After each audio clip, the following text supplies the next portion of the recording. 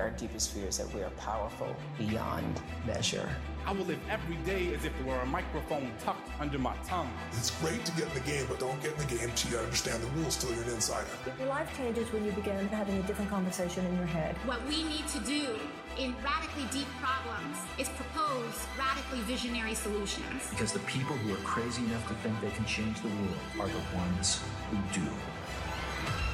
Welcome to our festive POWERCUT series, where the Inside Influence team take a 6-week pause over Christmas to reset, read, recalibrate, and generally refill our creative tanks. Oh, and we'll probably eat a few mince pies while we're at it. To keep you fueled while we're gone, we have traveled back through the archives of the last 12 months and pulled out 6 of our favorite Inside Influence episodes of the year. Then we take those, we cut them down even further into the most powerful moments that I can say, hand on heart, have radically changed how I have shown up, led, and influenced over the past 12 months. No fluff, just 20 minutes of solid wisdom. If you're new to the Inside Influence community, enjoy the ride. If you are a long-time listener, these moments, I promise you, are so worth a refresh. Today's POWERCUT is with Doug Conant. Doug is the only former Fortune 500 CEO who is a New York Times and Wall Street Journal best-selling author, a top 50 leadership innovator, a top 100 leadership speaker, and one of the 100 most influential authors in the world. He is the founder and CEO of Conant Leadership, former president and CEO of Campbell's Soup Company, and former chairman of Avon Products.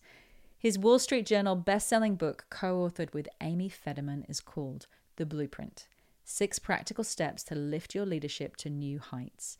He is also the New York Times best-selling co-author of Touchpoints, Creating Powerful Leadership Connections in the Smallest of Moments.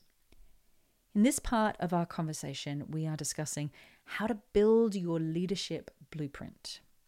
How to build a blueprint as a leader that's going to make you stand apart from the crowd. Why you're only alone in leadership if you choose to be. Including how to create your own entourage of excellence, and I have used that term so many times this year. Plus, why great leaders make it personal. Because let's face it, nothing great has ever been accomplished in an impersonal way. If you enjoy this POWERCUT episode and would like to hear my full conversation with Doug, check out episode 132 on either my website, juliemasters.com, or any of your usual favorite podcast hangouts. But for now, sit back, relax, stride on, ride out, and enjoy my POWERCUT conversation with Doug Conant.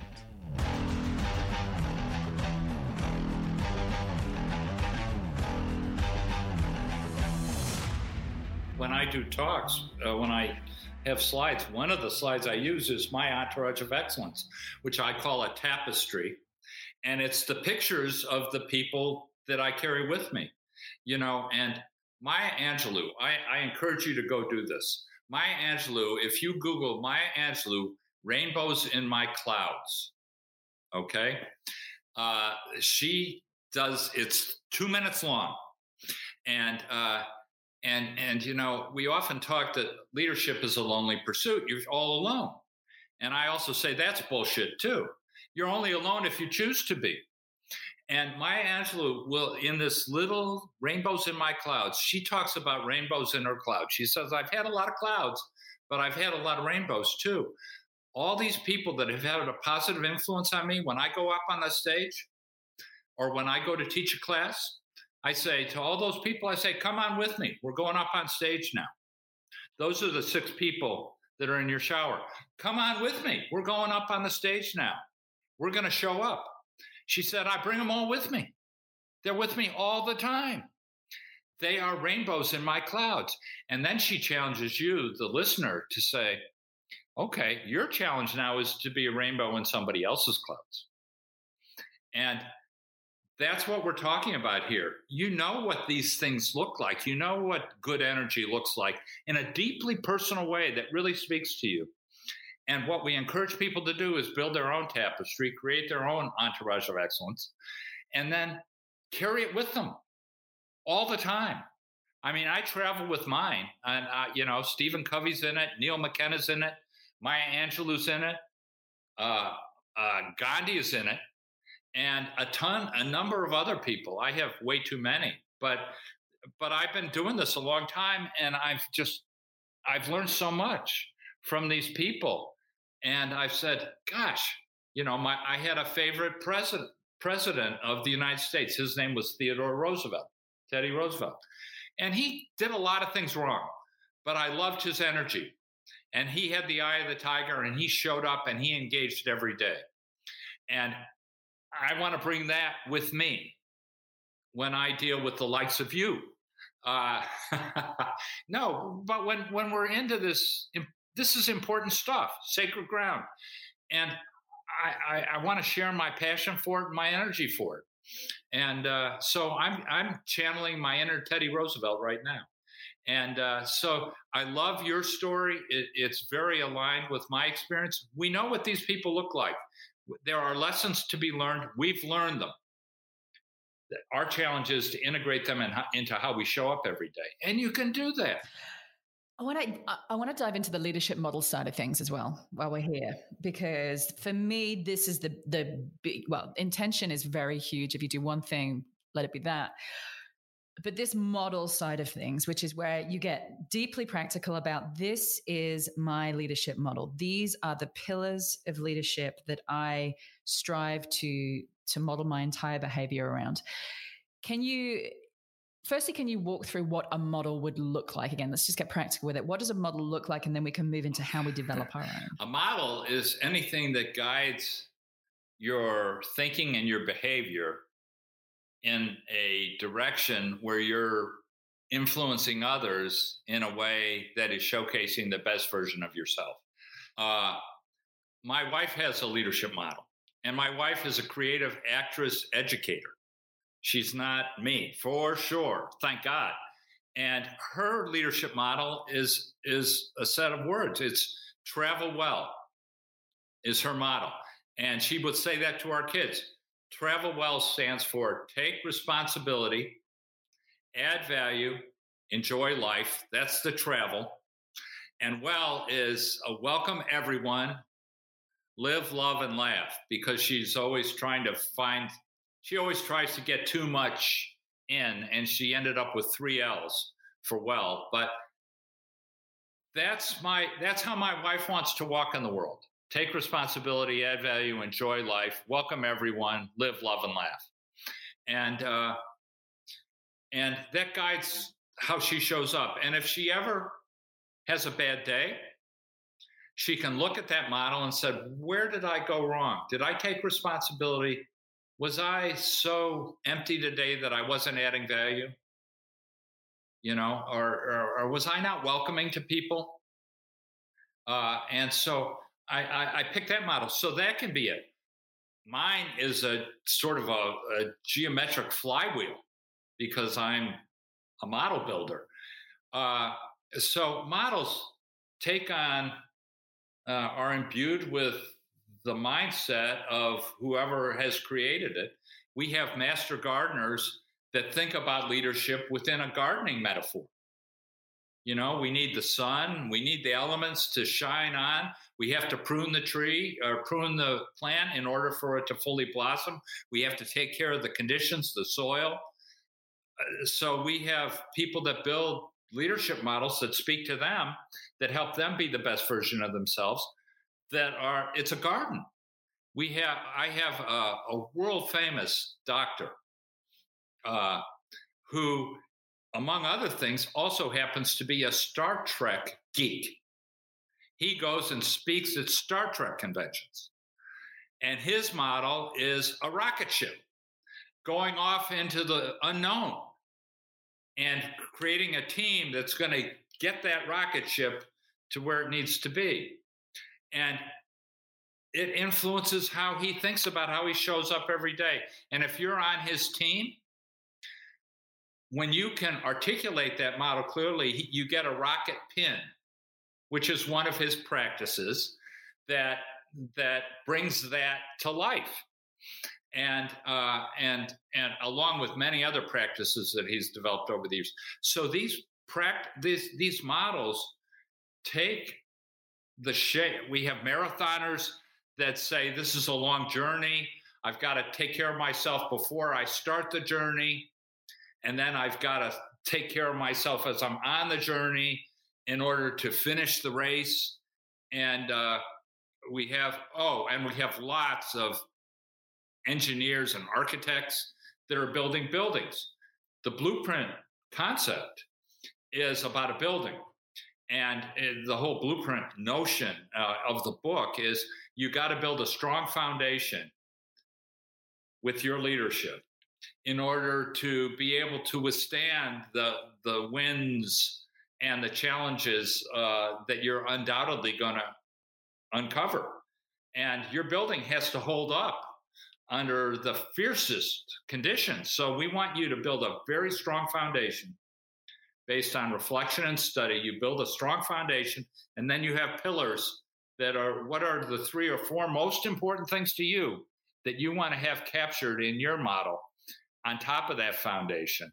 And then what are your values, which most people end up putting on the roof? The roof creates my values. The pillars reflect how I want to show up. The foundation could be anything. We have trees, with roots, and then the trunk is growing and the leaves, and you can't get the fruits without the roots. And so this model piece is designed to create a platform for people to channel in a way that speaks deeply to them their deepest held leadership beliefs, and brings them to life in a metaphor that speaks to them, and that ultimately they can share with the people that work with them with conviction, because they've thought about it. They're not doing this by the seat of their pants. They're doing this with a purpose. And so this model piece is a model is in the eyes of the beholder, I guess, is my point. And I just suddenly got that at a whole different level. I just suddenly it just went, da-da, the weaving together of your story, the reflection piece, your personal story and your personal model of leadership, how those two pieces beautifully come together. If you are somebody who loves gardening, then your model becomes a metaphor for gardening. If you're somebody who loves Star Wars or Star Trek, it becomes a model of a rocket. Like how deeply personal this process is. Yeah. Well, it needs to be, because great leaders make it personal. Nothing great was ever accomplished by anybody in an impersonal way. Not going to happen. You're pouring yourself into how you do podcasts. If you were just asking questions, here are the 10 questions I'm going to ask of won't work. You won't do anything of distinction, and you can do better than that. And so this whole process is designed to be deeply personal and reflective of you, and of you thinking about what's the best version of myself. And also knowing that whatever I come up with today, I can do better tomorrow. And I will, in a manageable, small practice, very intentional way. And so all of a sudden you have a sense of purpose, you reflect, you study, you build a leadership model, you identify practices. My number one, at the heart of my model, is honor people. That's the number one thing I want to do, honor people. And so I have practices. When I divide my model, I share with the class. I say, okay, and here's some practices I use, I've evolved into, where I'm honoring people. I'm bringing that notion of honoring people to life. How can I help? That mindset and asking that question is one of my ways of honoring people. Another way, I started writing when I was a terrible interview, which I was. Lucky I got a job. I needed to, Neil McKenna said, Doug, you're going to be a terrible interview. You've got to think about some way to distinguish yourself. What do you do if you're an introvert?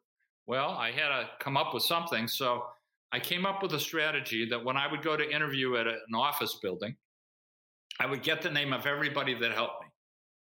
And then at the end, including receptionist at the front of the building. I would get their name. And I would go through my day. I would pay great attention to how they were helping me. I would then leave the building. I would walk next door to the coffee shop, and I would handwrite a note to each person saying, thank you for your help today. It might have been 3 sentences. I appreciated this thing you did very tangibly. And I would then walk it back to the office building, and I would deliver it to the receptionist. And on top would be the note to the receptionist. And guess what? Receptionists never get thank you notes. So, and then I would, could you have these delivered either today or tomorrow morning? Oh, you know, and I want to deliver your note right now. And so they would deliver them. The next time I went back to that office building, oh, Doug, it's good to have you back. Who are you seeing today? How can I help you? So those thank you notes, I started writing those at Campbell Soup Company when I was the CEO. And I was there for 10 years. I tried to write 10 to 20 notes a day to people that were making real accomplishments of real significance. I had a 2.5-hour commute to work. So I would sit there and read and write. And on the way in, I would write 10 to 20 short notes celebrating contributions of real significance. I did it 6 days a week for 10 years. When I retired, and it was my way of honoring people and honoring their work. It wasn't have a nice day. It was thank you for that great podcast I had an opportunity to be on yesterday, and I particularly appreciated this part of the conversation. So it was specific. And so I 10 to 20 a day, they'd be sent out that day. And if it was in Australia and it was a real contribution, it would be FedEx to the employee's home. So they would open it with their family and they would see that this person got a thank you note from the CEO. Whoa. And so when I retired, I was being interviewed and the interviewer said, we hear you write a lot of notes. I said, well, I do 10 to 20 a day. I do it 6 days a week. It's sort of a habit, a practice. And they said, well, how many have you written? I don't know. We did the math, and I had sent out just to Campbell employees over 30,000 notes in 10 years. And honoring people. And we only had 20,000 employees. If you were at Campbell Arnott's in Melbourne, if you walked around the building, you would see handwritten notes from me stuck up on thumbtacks in cubicles from the CEO thanking you for some specific thing you did. Do you think everybody in the company didn't notice that the CEO was celebrating contributions of significance? All the people that work for me said, do you expect us to write these notes too? I said, I don't care what you do, but I think we ought to be celebrating contributions of significance. Most organizations, you've interviewed a lot of people, most organizations are great critical thinking machines. We're built to figure out what's wrong and to fix it.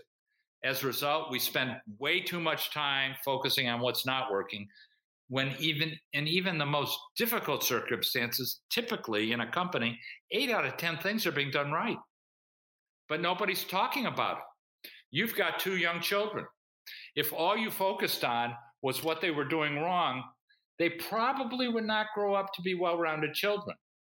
You are also celebrating what they're doing right, and you're trying to bring balance into that conversation. Same thing's true as a leader. So those 2 things, how can I help, and thanking people for contributions of significance, were my way, 2 of my ways of honoring people. And they're simple, you know? Thanks so much for listening. I hope you enjoyed this episode and have seized hold of at least one tool, idea, or mindset that will help you start raising your own level of influence. Now, for those of you who want to take the next step in your journey or would just love a roadmap to becoming the most influential voice, idea, or brand in your space, then I have good news. You can now download the latest updated version of my ebook, The Influencer Code, from my website, juliemasters.com.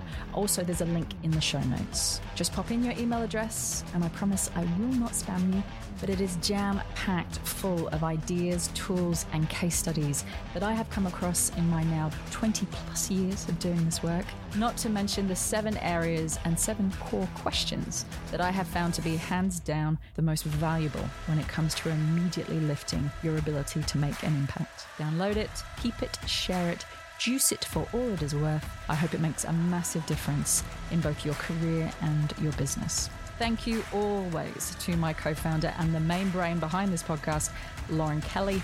You kick my butt in all the right ways. Thank you for making it happen. And if you did enjoy the show, then we would love you to share this podcast and leave us a review on iTunes, Google, Stitcher, whatever your platform of choice happens to be. And don't forget to subscribe to make sure that you never miss an episode.